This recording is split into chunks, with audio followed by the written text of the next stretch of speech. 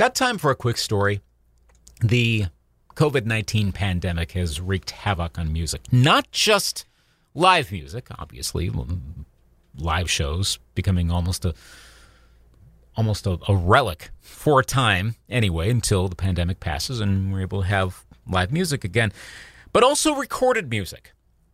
It's been talked that a lot of projects have been put on the shelf to wait out the pandemic because a lot of artists either don't want to or have been told it's not a good idea to release new music and then be unable to go around and promote it and be unable to tour in support of this recorded music. And that was the case with Andrew Farriss, who I got to interview in October of 2020 about his EP, Love Makes the World. And that EP came about in part because his debut solo album, self-titled debut solo album, was postponed due to the COVID-19 pandemic. It was supposed to come out about March 2020. Well, here we are in March of 2021 when we're recording this, and the album has finally come out. Now that in some parts of the world, the pandemic is receding, time for this album to come out, see the light of day. And it's a good album. Andrew Farriss is the name of the album, and we're talking to Andrew Farriss. We talked to you back in October about Love Makes the World, about the EP you put out, which was the kind of an appetizer of sorts before the release of your debut solo album, which you've been waiting on for a while. A pandemic happened and everything, but now your self-titled debut album has come out March 19th. So that was, I'll do the math here, that was 10 days ago from when we're taping the interview tonight, or is it just after noon where you're at? It's literally midday. Okay. Right here. So we're it's midday. Okay. And, what time is it there? It is, it's 8:02 p.m. on Monday. Right. Yeah, that's right. Yeah. But it's Tuesday here. Already. So going across the days here, I just love when that happens. It just blows my mind talking to someone that it's a different day entirely. But so it's been out. So it's been out for 10 days for 11 days for you. It's been out for 10 days for us up here in the States. Well, but it's been a year since the album would have originally come out. Right. Yeah. So right. Well, go ahead. Yeah.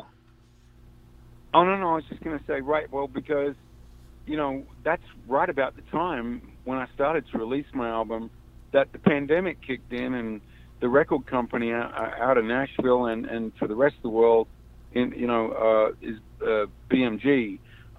They said, "Look, Andrew, you can keep releasing your record, but the world's going crazy." And I'm like, "Yeah, I agree." And people are more worried about their health and their families and their jobs, and then worrying about Andrew Farriss's album coming out. So I recognized all that, and that's why I delayed it until now. Had it come out a year ago, had it come out on time, do you think you would have viewed the songs any differently? Or maybe I'll switch it around the other way. Having had a whole year putting it on pause, do you view the songs any differently, having had a chance to essentially marinate them for a whole year before the public gets to hear those tunes? Yeah, that's a really interesting question. I got a little bit paranoid because, for most artists, when they make an album, they like to get it out quickly while they're still comfortable with all the recordings, because you tend to sort of criticize your own work, most artists do, when it's been around for a while, But for me, I'm actually comfortable with my album again now. I went through a bit of a paranoia phase, but I'm comfortable again with it now, I think. And ironically, a lot of the songs on my album, are lyrically, deliberately related to subjects like freedom and, being able to, one of the songs called Drifting, about just feeling like you can travel around and not feel any pressure to be anywhere or do anything. You're just relaxed, and you could be, in the old days, or it could be now in a car, it could be on a horse or something. And the same with a lot of the songs on my album are related to that idea of freedom, which is not a cliche. It's something that people fought very hard to raise up the flagpole, is the idea of freedom and liberty. They're not light words, and so for me, I feel with my album, the lyrics on it are still just as meaningful, if not more meaningful, out of the period we've just come out of. And I didn't design that; that just happened. When I talked to you in October, I asked you a question kind of along those lines, and totally fine if you don't recall, but I had asked you about Love Makes the World and how, interestingly, the lyrics on those songs on that EP almost seemed as though they were intended for the time, even though they were written before the pandemic hit. And that's an effect that I'd noticed with other artists throughout last year when they would release music. It seemed like it was perfect. It was appropriate. And here again, did that realization ever come across you, like you were just kind of describing a moment ago, that you go, wow, it's almost like you had almost a premonition without knowing that this was going to be lyrically appropriate to listen to now, as opposed to had we never had the pandemic and the album had come out on time? Yeah, that's interesting. I mean, I definitely think that the songs that were on my 5-track EP, as opposed to the 12 tracks on my new LP that I've got out, the difference is that the songs that are on my LP were purposely chosen and written, most of them, to suit the album. Not so much the times we're experiencing, for better or for worse, but my album was definitely designed to suit an entire concept.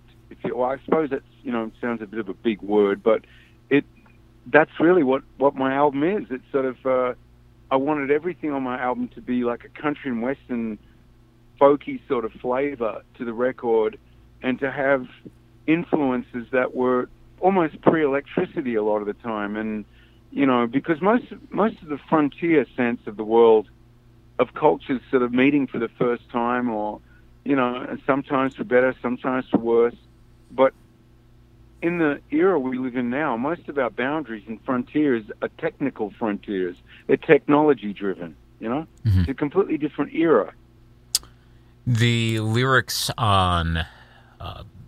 look at here, my question. The lyrics on Where Do You Sleep Tonight are, I think, my favorite on the entire album. The wordplay of the months and the way that they get turned into the verses. As I'm listening along, I'm like, okay, how's April going? Okay, yep, that works. How's May? Okay, that's how that. I love that in that particular. What is your favorite lyric among the 12 tracks?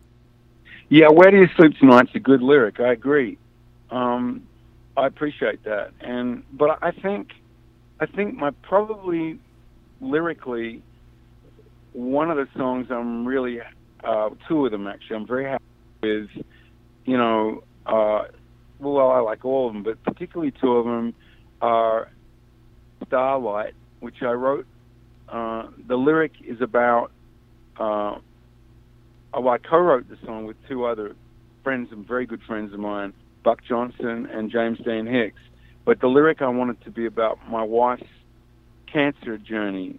She has stage 4 metastatic breast cancer, and I wanted to write the song Starlight to give the empathy and my, awesome respect I have for her.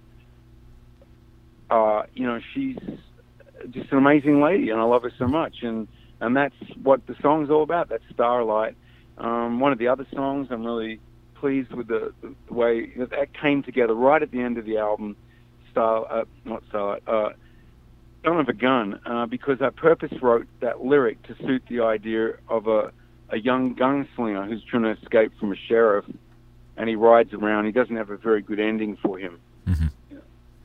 I do like the transition, too, from Apache Pass into Starlight. How did you kind of decide to combine those two songs? Almost because as you're listening to it, I feel like, whoa, is that really a second song? And I look down at my phone and go, yep, that just transitioned into Starlight. But it feels like one song, but with two chapters. How was that intended as an arrangement? Yeah, well, I always thought that Starlight was missing something, so I got the mariachi trumpets going on it, and that did it for me. Then I was happy with it. But the segue that goes from Apache Pass into Starlight, that was important for me too, because I wanted the listener to not feel like they're listening to a pop record, or the normal kind of, I don't know how to put it, but I didn't have formulas for much of this record that I've learnt as a professional songwriter. I tried to ditch the formulas and go for more of a concept idea where all the songs lyrically relate to each other. So it's an easy flow to go from Apache Pass into Starlight because they're kind of both connected in a strange way. Most of the songs lyrically on my album are all connected, and that was something that I worked very hard, to achieve. I think hopefully I've done it. Mm-hmm. Yeah, there definitely is that. There's a setting. I get the feeling on that. So it succeeded. Instrumentally speaking, hear the saxophone popping up on some of the songs, especially on "You Are My Rock."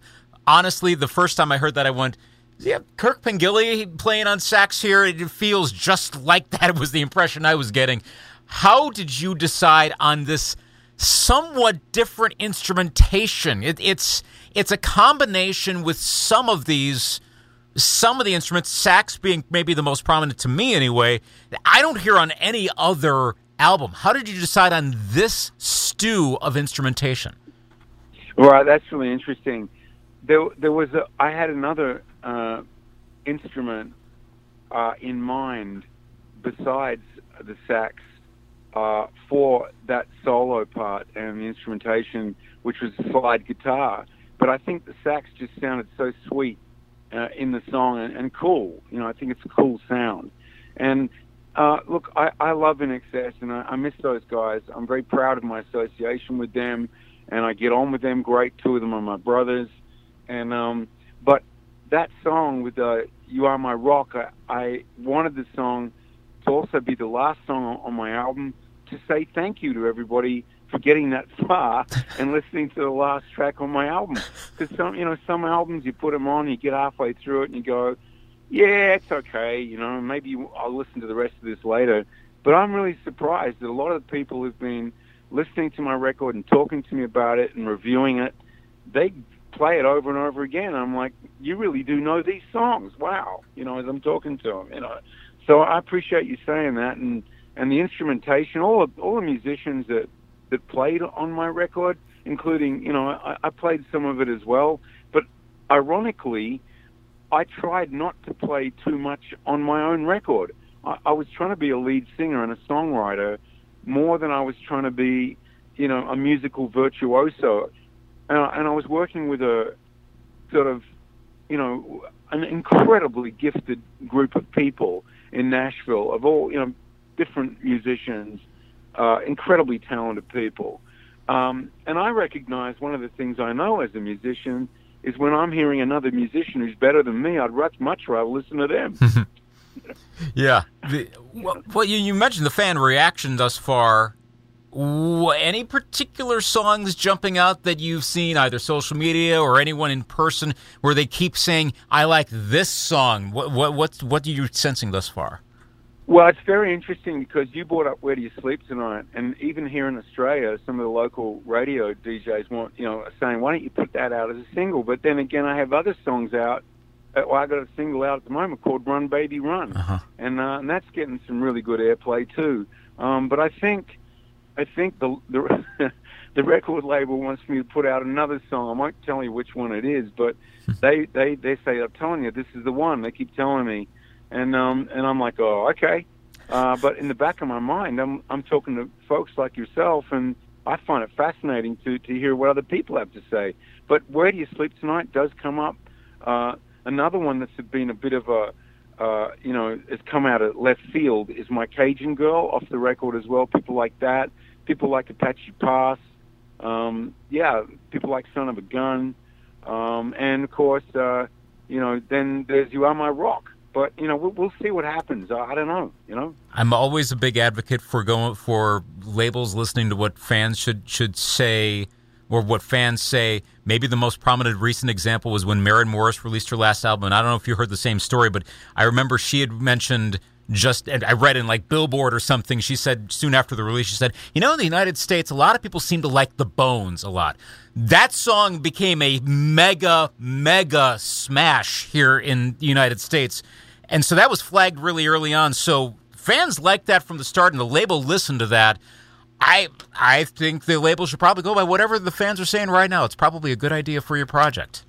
Yeah, and I appreciate that. That's very logical too. I like the lateral thinking you've got going there. But look, I'm going to say something that I read once that John Lennon said, that you're lucky if anyone likes you. And that's true of life, let alone your music.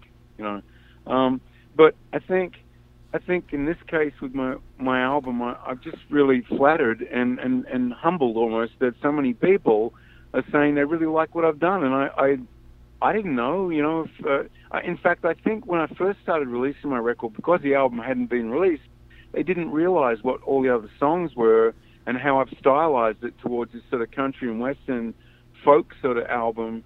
They didn't realize at first exactly what my album was, but since a couple of them have said to me, look, I didn't understand what you were doing at first, but now I've heard the whole album, I get it.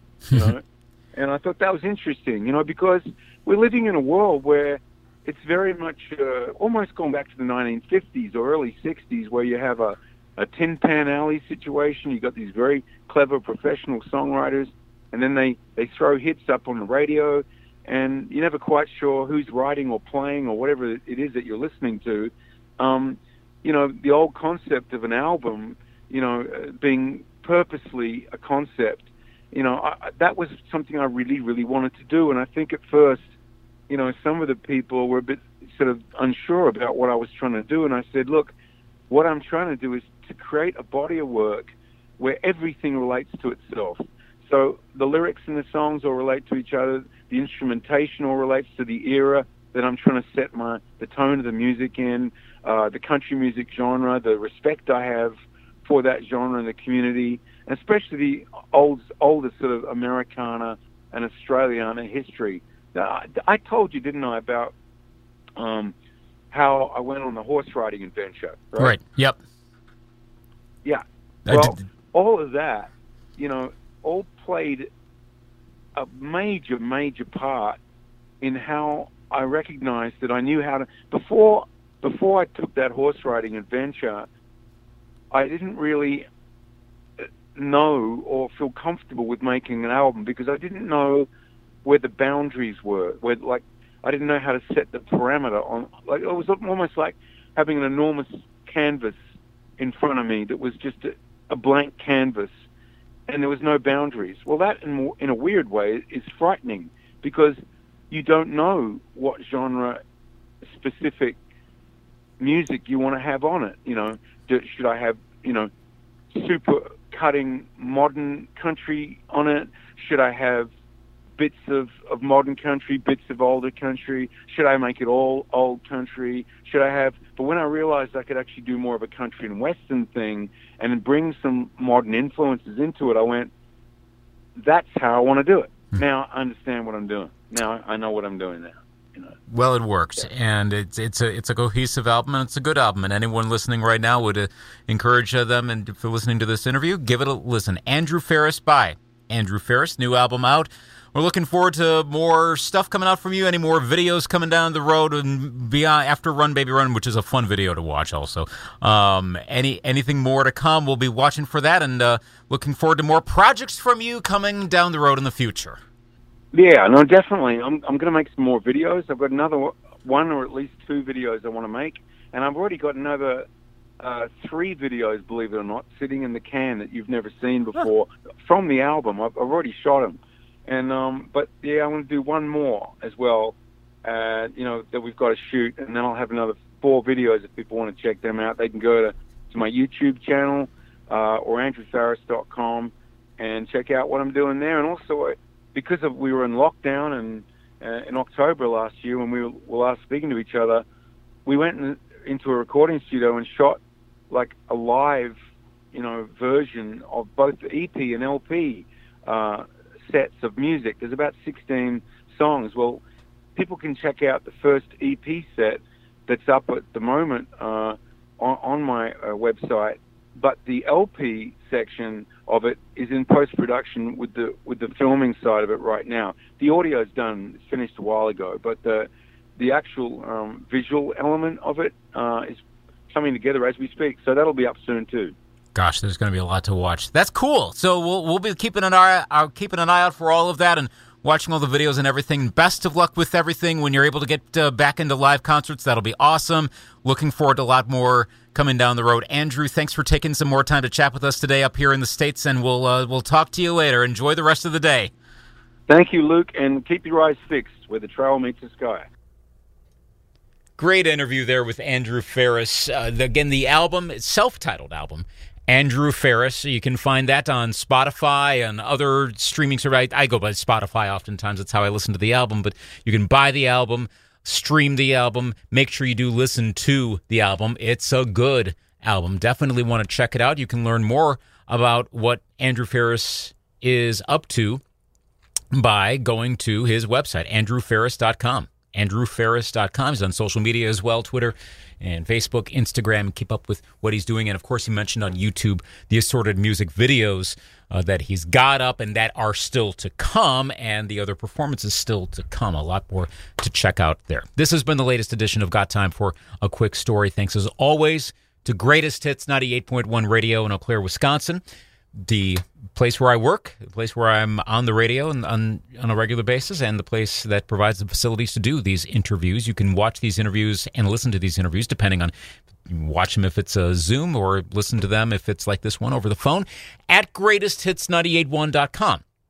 On the top of the page, it says features. Put your mouse over that. Below that says interviews. You can listen to and watch a lot of these interviews that I do, and then my coworker John Murphy does as well. Also, you can go to our YouTube channel, watch and listen to interviews there. And for this podcast version, you can subscribe and find this podcast, Got Time for a Quick Story, at a lot of the usual platforms, a lot of the usual podcasting locations, and also rate this podcast, preferably higher, that will spread word around. Got Time for a Quick Story. I'm Luke Anthony.